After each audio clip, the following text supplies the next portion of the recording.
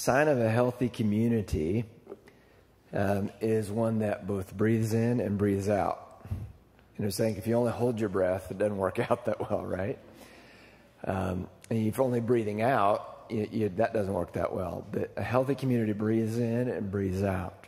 Breathes in and breathes out. So over the last 20 years, especially through Roger Nix's leadership, Believers has done a great job of saying, how do we send people out to just be a healthy church? That this is what we do.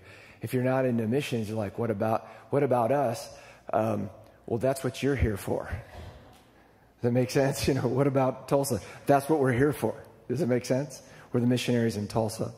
So both and is just this in and out. It's just a sign of great health. And man, that testimony just rocked me. First of all, parents, be encouraged about praying for your kids. Don't give up. We have once a month a prayer session on Wednesday nights that John Free leads of parents praying for children to know Jesus. Just persistence, persistence, persistence. Jesus was clear that he answers those prayers. Why do I have to persist? I don't know. It's over my pay grade. I just know he said to do it. And then multi-generational stuff going on that's going to outlast the current generation. That's the kingdom right there. And so thank you, Lord, that we get to participate in that. We bless you for the glory that you're bringing to your son Jesus, Father, through the Crouch family, and pray you continue to enable them to do that with joy and strength in Jesus' name. Well, if you've been part of Believers for the last few weeks, we've done a series of teachings about what is worship, just defining it, and really what I feel like the critical thing the Lord's asked me to do, at least in my role here, is just to continue to shore up our foundations, just the basic things. Because if you don't have you ever seen that illustration that if you're going a direction and you're just a degree off, by the time you make a lot of progress, you're way off, right? And so if we attend to the fundamentals, the fun part is y'all can run with whatever dreams Jesus puts in you. That's the fun part. I don't have to think of stuff. Leaders, I can't think of all these creative things to do. I can say, but I can introduce you to Jesus and what it looks like to be faithful to him, and he'll just blow your head off with creativity of what he wants to do in your spheres of influence, like being a doctor. So worship, what is worship? We've been talking about that, and we're kind of doing who, what, when, where, why kind of stuff. And so we talked about why do we worship?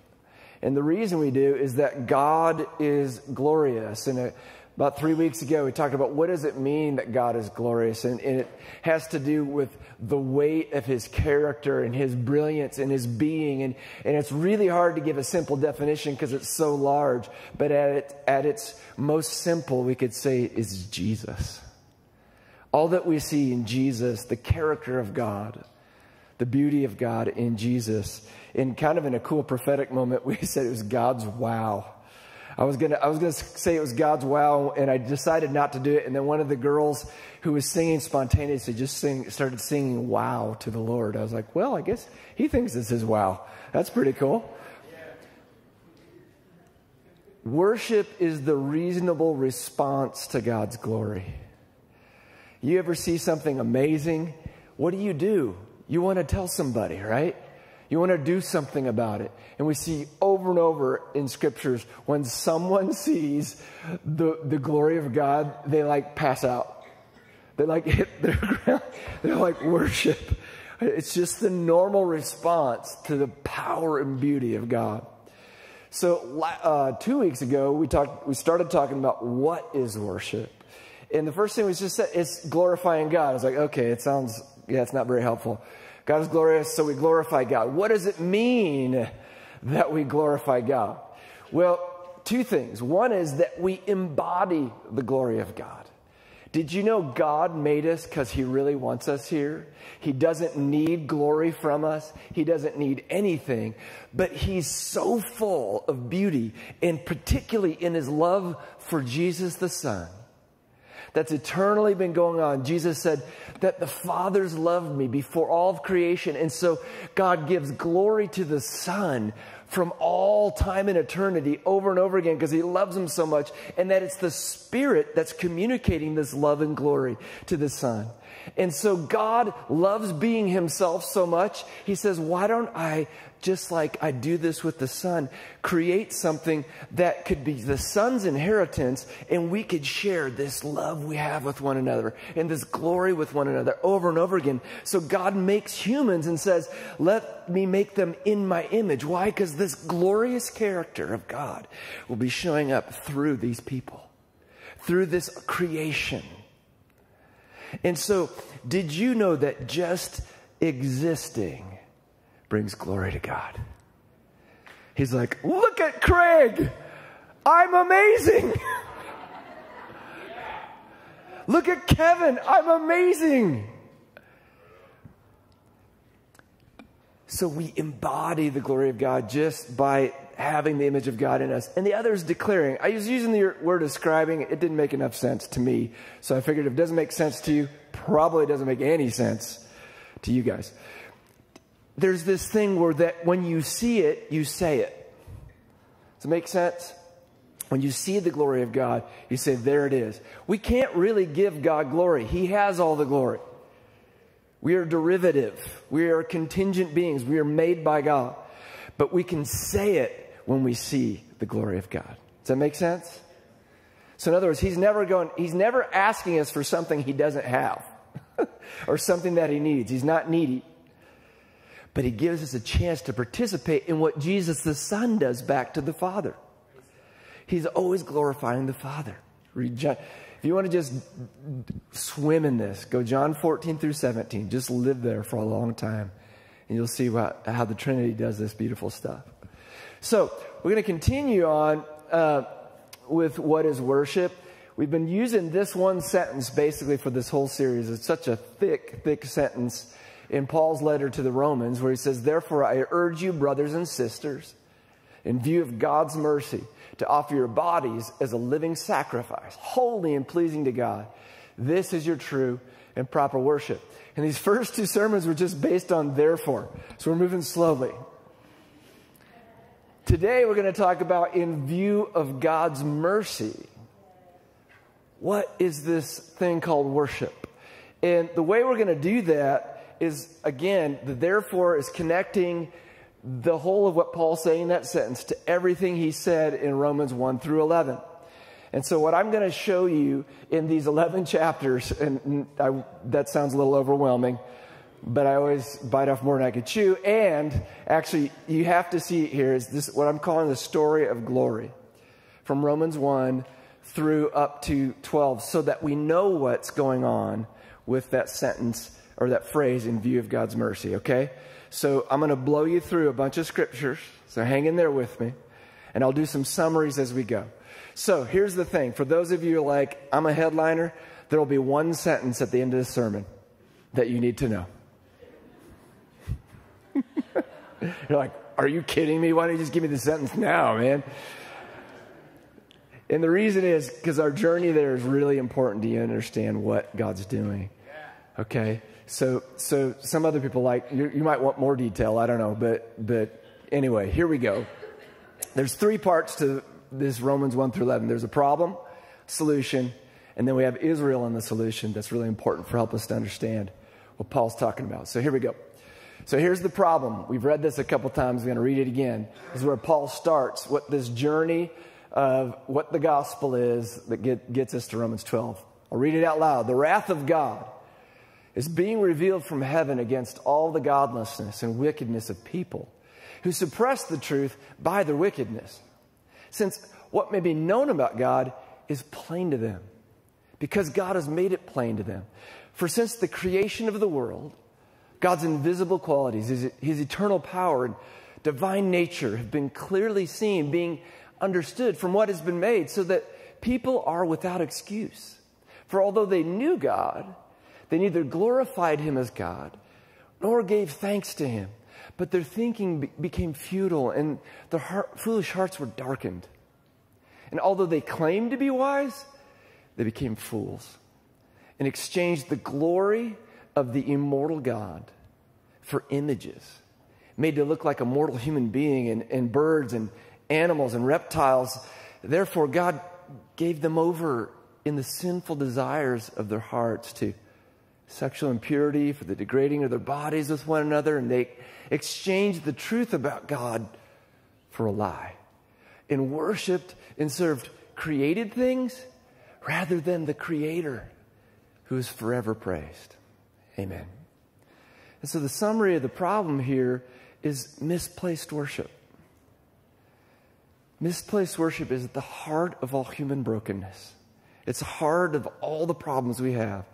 Is we see that although they knew God, they didn't glorify Him as God, nor gave thanks to Him. They exchanged the glory of the immortal God for images, and then worshiped and served created things rather than the Creator. And we see that this glory and worship are intrinsically connected. That's why when we define worship, we're talking about glorifying God.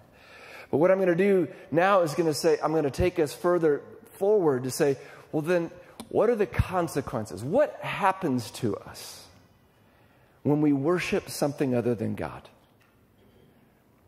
And then here's what Paul says. He said, because of this, what we just said, God gave them over to shameful lusts. Even their women exchanged natural sexual relations for unnatural ones. In the same way, the men also abandoned natural relations with women and were inflamed with lust for one another. Men committed shameful acts with other men and received in themselves the due penalty for their error.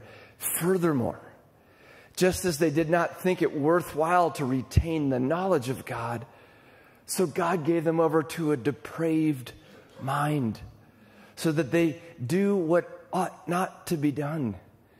They become filled with every kind of wickedness, evil, greed, and depravity. They're full of envy, murder, strife, deceit, and malice. They're gossips, slanderers, God-haters, insolent, arrogant, and boastful. They invent ways of doing evil. They disobey their parents. They have no understanding, no fidelity, no love, no mercy. Although they know God's righteous decree that those who do such things deserve death, they not only continue to do these very things, but also approve of those who practice them. Now, this next verse is so good and so important because notice it's easy to see the word them in everything we've been reading up till now. And then Paul says, you therefore, reader, have no excuse. You who pass judgment on someone else, for whatever point you judge another, you are condemning yourself, because you who pass judgment do the same things.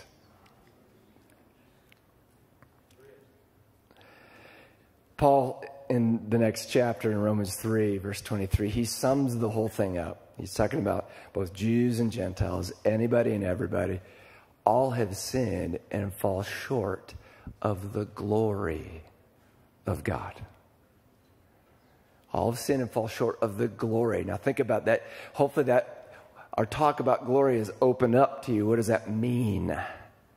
The character and beauty and image of God. Something is we've fallen short of that because of sin. And so here's the summary so far. The problem in chapters 1 through 3 is that sin distorted relationship with God and the embodiment of His glory in humanity. So it's like this. God is the source of glory. So if our relationship with Him is messed up, that's a problem. And then our relationship, the words Paul uses is opposition. We're enemies and wrath. God's angry about that. He's upset. He's hurt.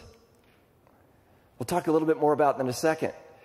And that the embodiment of His glory, it works this way. Our choice not to declare God's glory distorts our ability to embody it. Does it make sense? So if I see God's glory, I don't recognize it, it actually deforms me. We'll talk about it later, but you'll find that what you worship shapes you. So, here's the solution.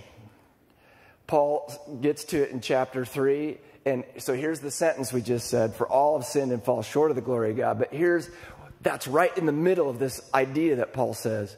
He says, now, apart from the law, the righteousness of God. Now, the law being the Old Testament ideas, commands from God of here's how to live in relationship with me and keep the image of God intact in you. We realized, both Jew and Gentiles, nobody can do it. We can't keep it intact. We're all worshiping something else. Paul says, now apart from the law, the righteousness of God has been made known, to which the law and the prophets testify. They're not the way there. They testify of it. This righteousness is given through faith in Jesus Christ to all who believe. There's no difference between Jew and Gentile. For all have sinned and fall short of the glory of God. And all are justified freely by his grace through the redemption that came by Christ Jesus. God presented Christ as a sacrifice of atonement through the shedding of his blood to be received by faith. So let's look at what's going on here with the solution. The first thing is that the righteousness of God has been made known. Righteousness, the best way I think about it is that word right. Something's being set right. It's made right. And here we've got this whole thing of being right with God in relationship, right in ourselves, and right with others. Okay? So the righteousness, everything getting fixed and put back together is revealed. And how do we get to it? All are justified. In other words, set right freely by God's grace, just because he wants to, through the redemption that came by Christ Jesus. God presented Christ as a sacrifice of atonement through the shedding of his blood. What's that saying is sin has consequences. God's faithful to actually stick with those consequences. But Jesus, in the sacrifice of atonement, substitutes himself for us. We're going to talk actually a lot next week about this sacrifice of what is that all about. But needless to say here, Jesus giving up his own life was enough to completely fix us. And here's what's really important. What was God's motive? The reason I say that is this. If you're like me, when we see at the very first sentence we read that God's wrath is upon us, that just doesn't make you feel good. If it doesn't bother you, you might need to read slower.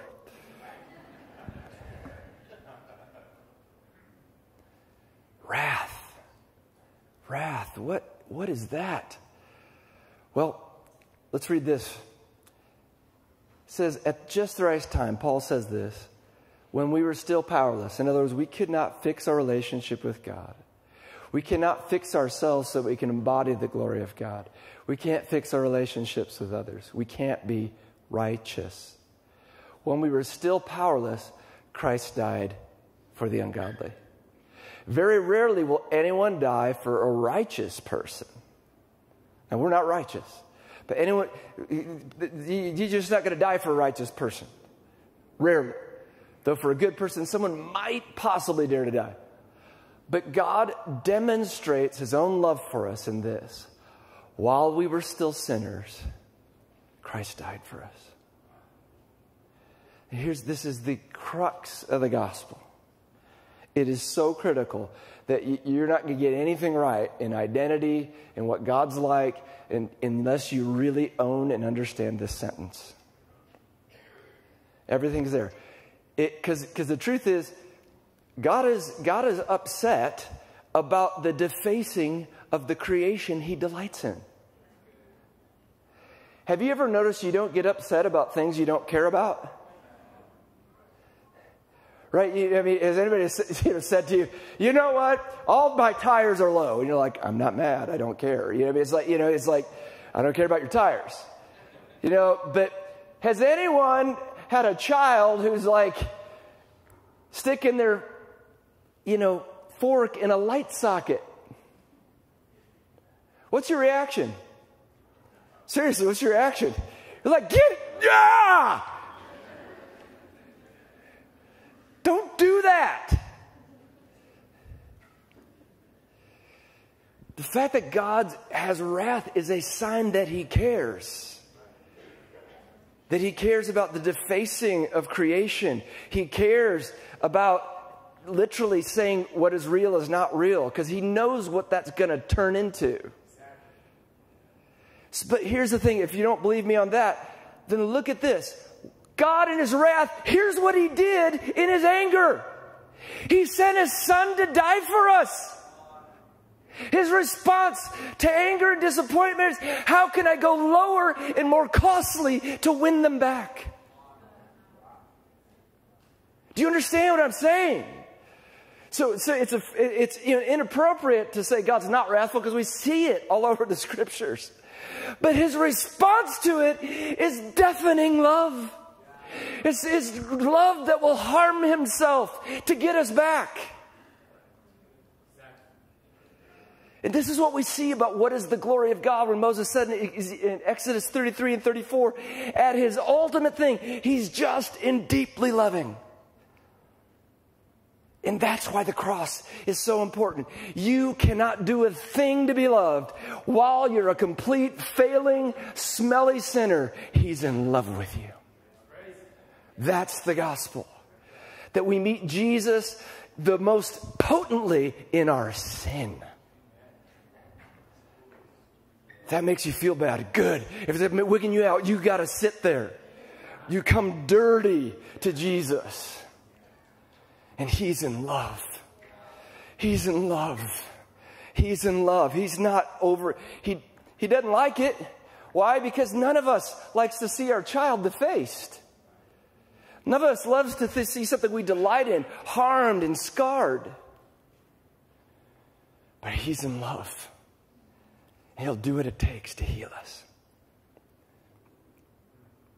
Oh, Lord, may we have eyes to see by the power of the Holy Spirit what you actually think about us, your creation, who you are saving from sin and all of its consequences. This righteousness, this being set right with God, is given through faith in Jesus Christ to all who believe. Two critical things about that. The first thing is, in God's rescue for us, he still gifts us and maintains our ability to make decisions.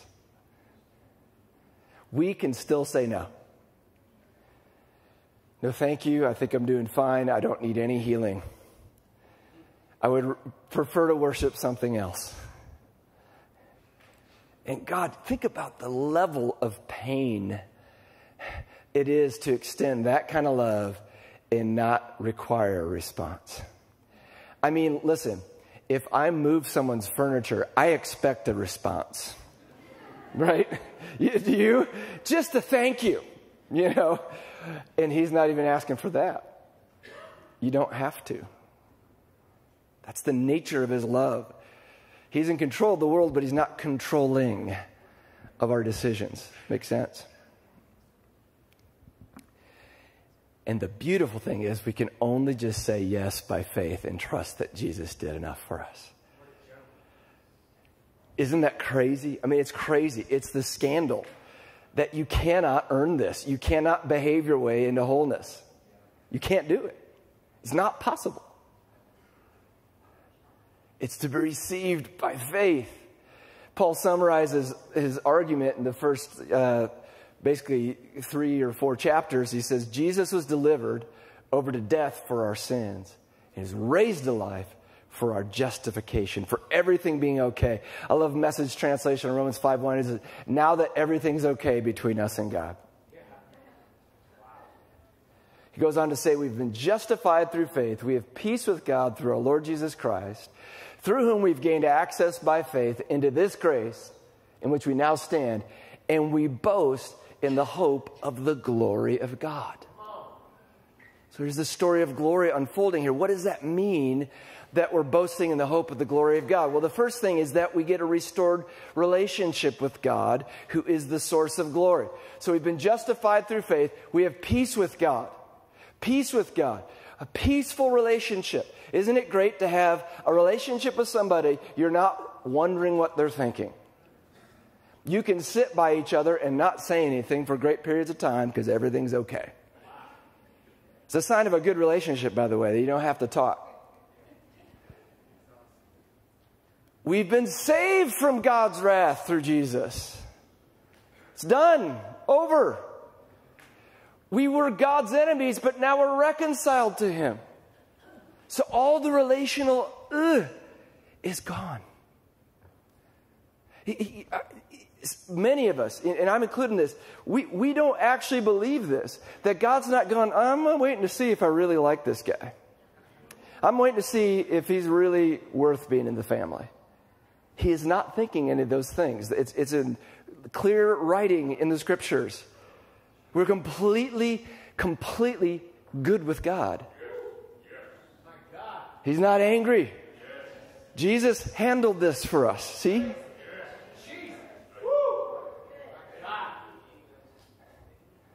One of the best ways you can test yourself to know what you actually think about God is notice how you feel the next time you fail.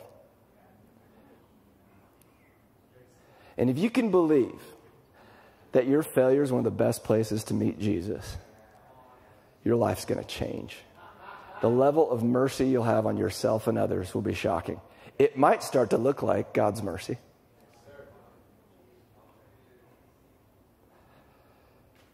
Not only that, we start to see that the solution, there's a now and not yet part to this solution. There's stuff we'll experience now, stuff that's out in the future.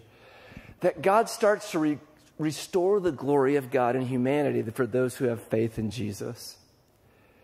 So we had just the sentences we read. We're justified by faith, through faith, have peace with God, gained access by faith into this grace in which we now stand. We boast in the hope of the glory of God. What is that? Well, we glory in our sufferings. Isn't that wild that Elizabeth had that word today? We didn't plan that. It just happened. Well, but God did there. Thank you. Yeah. We glory in our sufferings because we know that suffering produces perseverance, perseverance, character, and character, hope.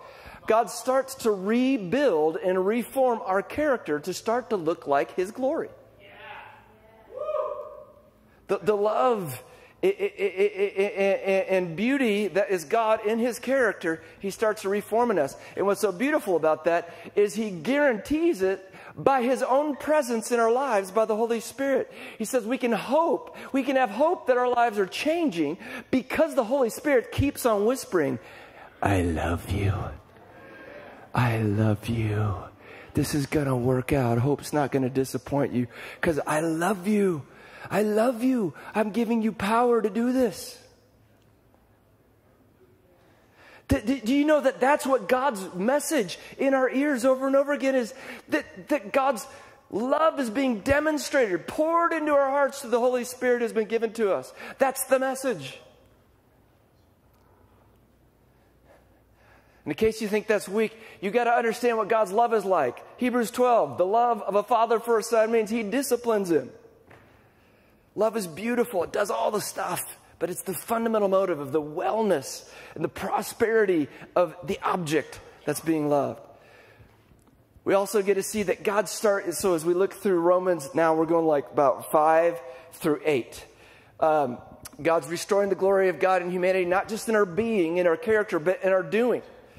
Paul goes on to say at this beginning of Romans 6, what should we say then? Shall we go on sinning so that grace may increase? In other words, we saw what was happening because of sin. Because of misplaced worship.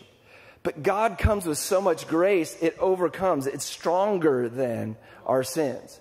But Paul says, but should we just keep on sinning so there'll be even more grace? He says, no means.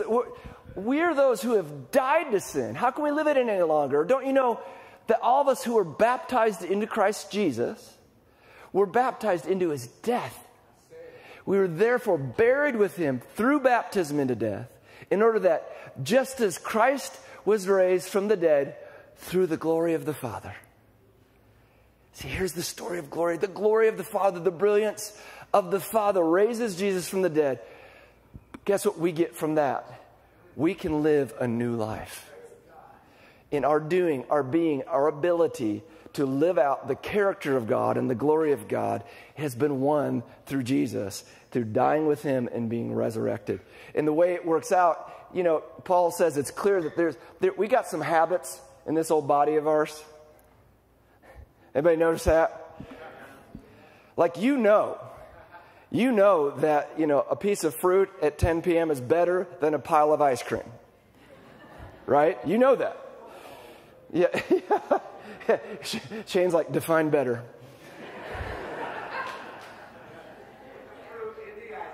Put the fruit in the ice cream. That's classic Roger Nix. There you go. You're not helping. But you guys know what I'm talking about.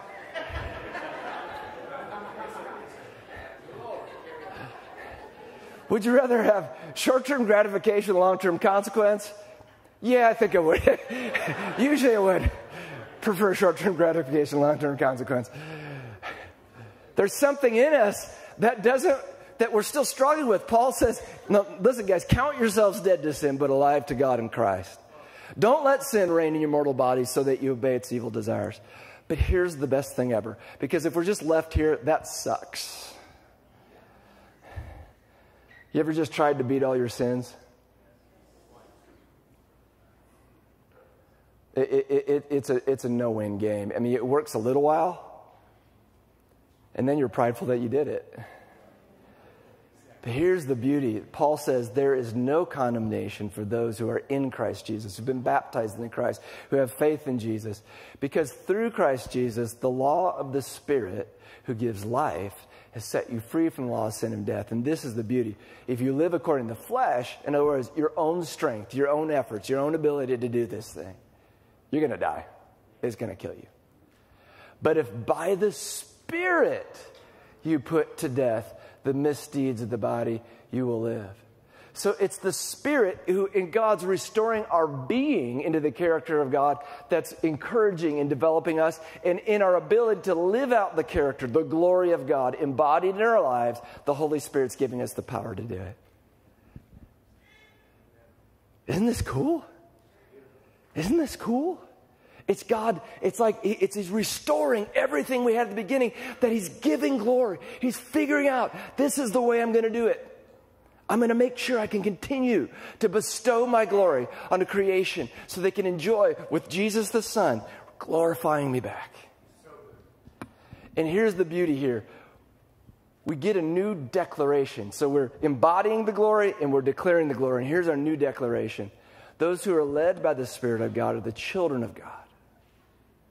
Not just, we are, people on the payroll for being helped, right? But this is a complete different upgrade. Those who are led by the Spirit of God are the children of God. The Spirit you receive does not make you slaves. You're not just on payroll so that you live in fear again. Rather, the Spirit you receive brought about your adoption to sonship. And by Him we cry, Abba, Father. The Spirit Himself testifies with our spirit that we're God's children. Think about this, guys. The same worship that Jesus, the same glory that Jesus gives to the Father in return, now the Spirit in us says, that's you too. Say the same thing. This is my dad. Dad, you're beautiful. I'm your son. Dad, you're beautiful. I'm your son. That is worship. Inspired by the Spirit. I can feel the pleasure of Father even as I'm saying. He's like, yes, this is what I made you for. You get to share in this Father-Son eternal love relationship that's mitigated. It's communicated by the Holy Spirit. So the very same Spirit that communicates the love from Father to Son and back from Son to Father is the one in us. We're in the line of fire of God's loving interchange in the Trinity. And now there's a not yet piece to this glory, this restoration of what God is doing that Paul talks about. He says, now for children, then we're heirs. Heirs of God and co-heirs with Christ. For those of you who are nervous about retirement, here you go. We're heirs of God. All of creation is Jesus' gift from the Father. You see it over and over again. He is the heir. This creation is His inheritance, Hebrews 1:2 says. So now we're sharing in this. Now, if we indeed share in his sufferings in this short-term thing of resisting sin, of dealing with being on a broken planet, dealing with a broken body, dealing with things we don't understand. But if we share in those sufferings, we will share in his glory. Paul says, I consider that our present sufferings are not worth comparing with the glory that will be revealed in us. He's restoring this glorious thing of his image and character in us. For all of creation waits in eager expectation for the children of God to be revealed. For the creation was subjected to frustration, not by its own choice, but by the will of the one who subjected it, in hope that the creation itself will be liberated from its bondage to decay and brought into the freedom and glory of the children of God. This is what's out in front of us, that we're experiencing some of the glory. In giving, embodying and declaring some of the glory, but there's something so large that God's doing in us that all of creation can't wait to see it.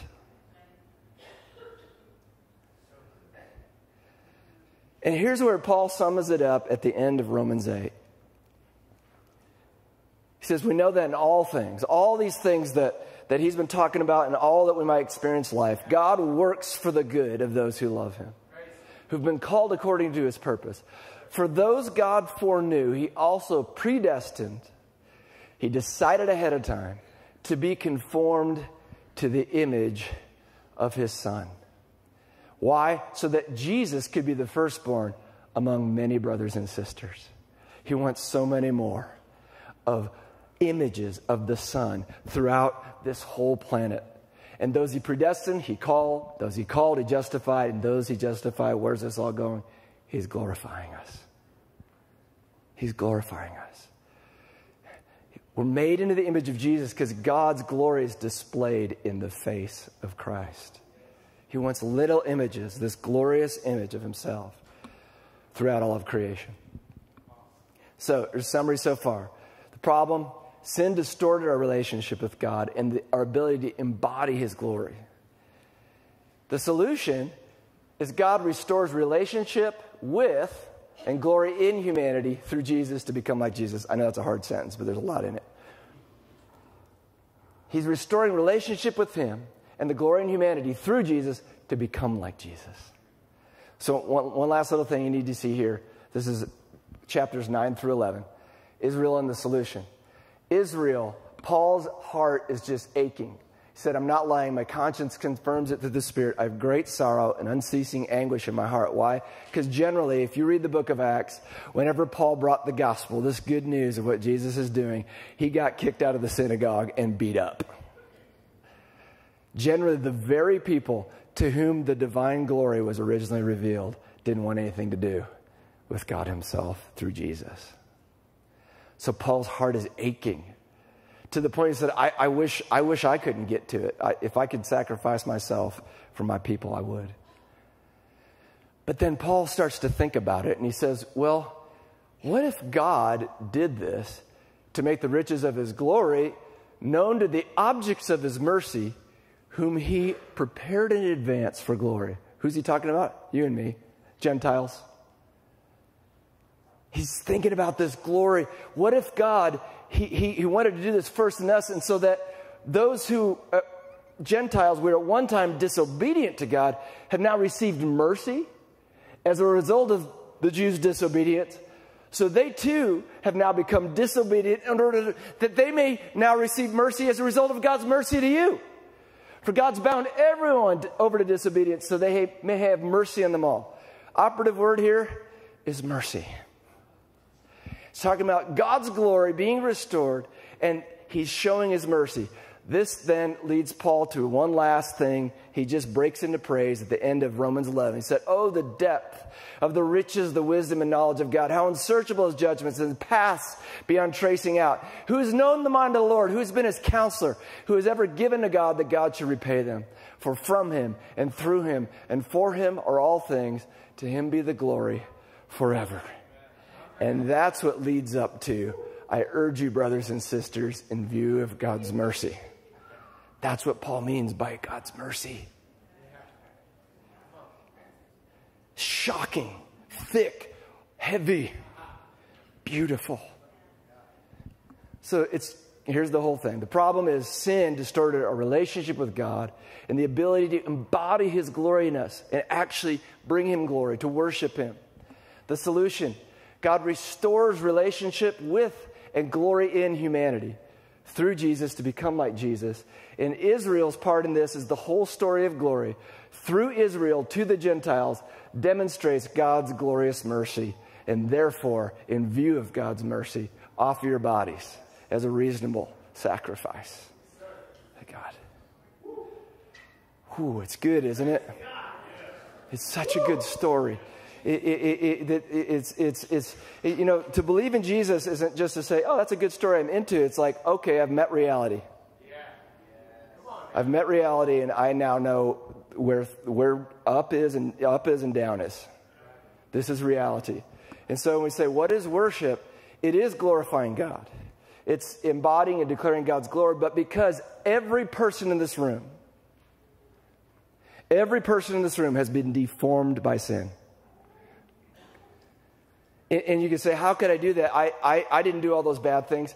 I hope you were listening to the list. Because one of them just said disobedient to parents. It was right there with all those things. But here's the deal.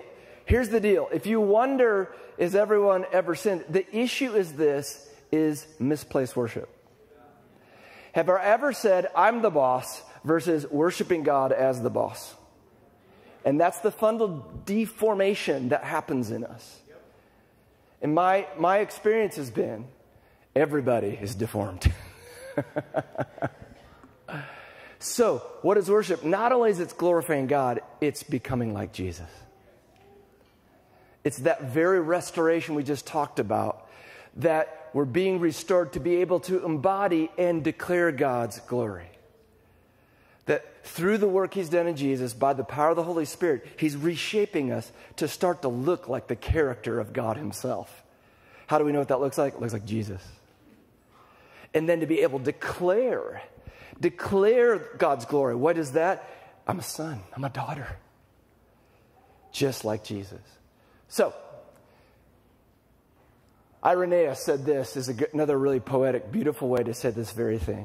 If you want to know what the glory of God is, it's a human, fully alive, whose life is the vision of God. Think about that. God doesn't want us to be less than in any way. He's like, I want to bring you alive. And the only way to become who you're made to be is stare at Jesus and let him shape you in who you are and what you say and what you worship. So, fun stuff. What is worship? It's glorifying God and it's becoming like Jesus. Both. We need both. Glorifying God and become like Jesus. But here's a few implications that are really important so we don't get screwed up. First one is, what I worship forms me. That's what the whole chapter 1 and 2 is about. When you worship something other than God, who's the only one actually worthy of worship, it shapes you. Anna's going to do a sermon later about this, so I won't go way too deep in that. But one of the ways you can tell, you told me you were going to do that. She's looking at me like, what? You seemed pretty into it before. One of the ways you can tell about what you're worshiping is just see what you're like. So, for instance, just an illustration would be is if making money in business is really the center of your universe and takes most of your energy, you'll notice that most of your relationships look like transactions. Why? Because what your worship forms you. It forms you in the image of the thing. Does it make sense? Or if you're convinced that you're the greatest thing that's ever lived, which we all are, in God's terms. But if we're trying to do it ourselves, then everyone I see is here to boost up my ego, right?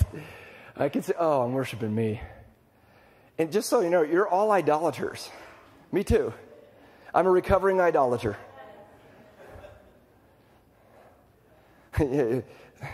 I'm glad to be here tonight, struggling with idolatry. What I worship forms me. Another one is this. Worship is a response to God's glory and to my transformation.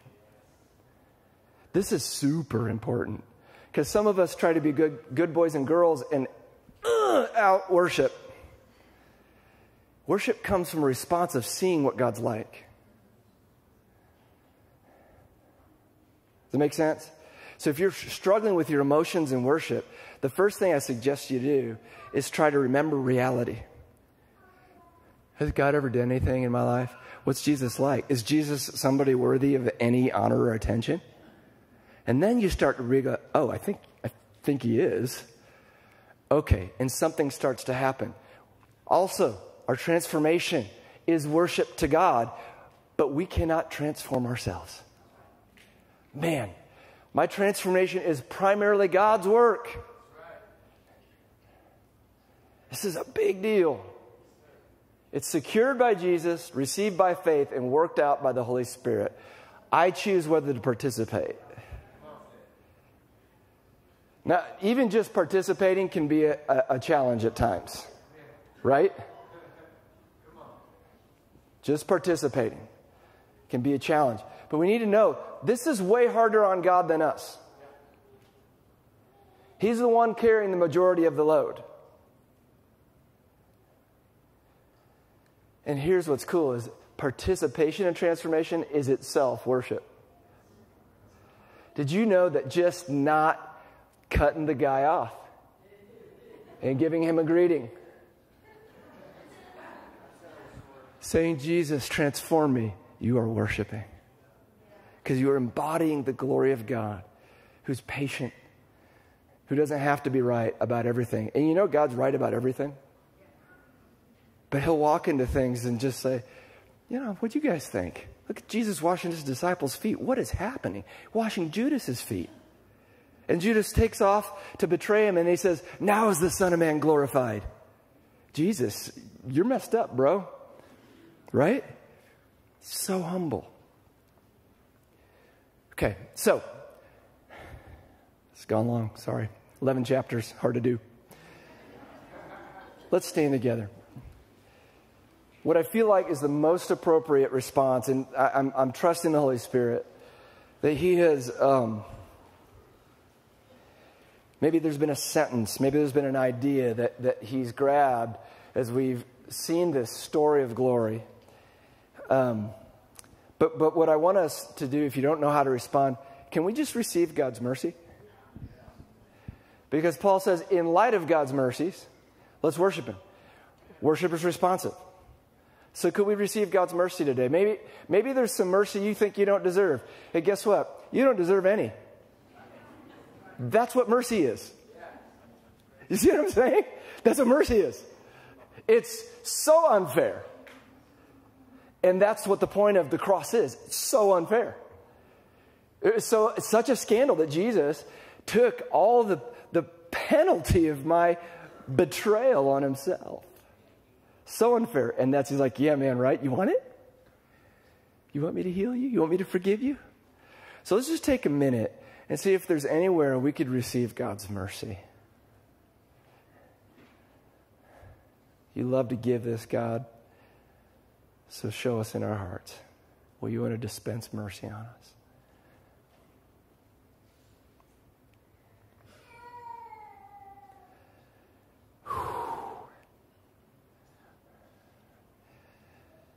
I feel like there's some long-standing family dynamics the Lord's inviting you to receive his mercy.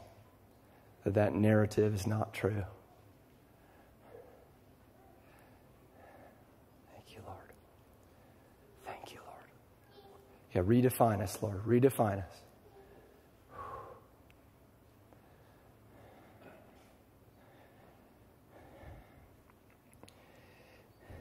Now, as an act of worship, could we maybe also offer some mercy?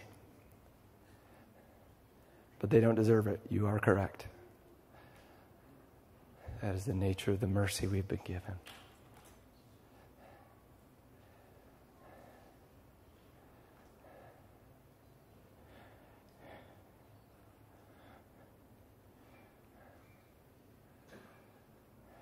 you, Lord. Thank you, Lord.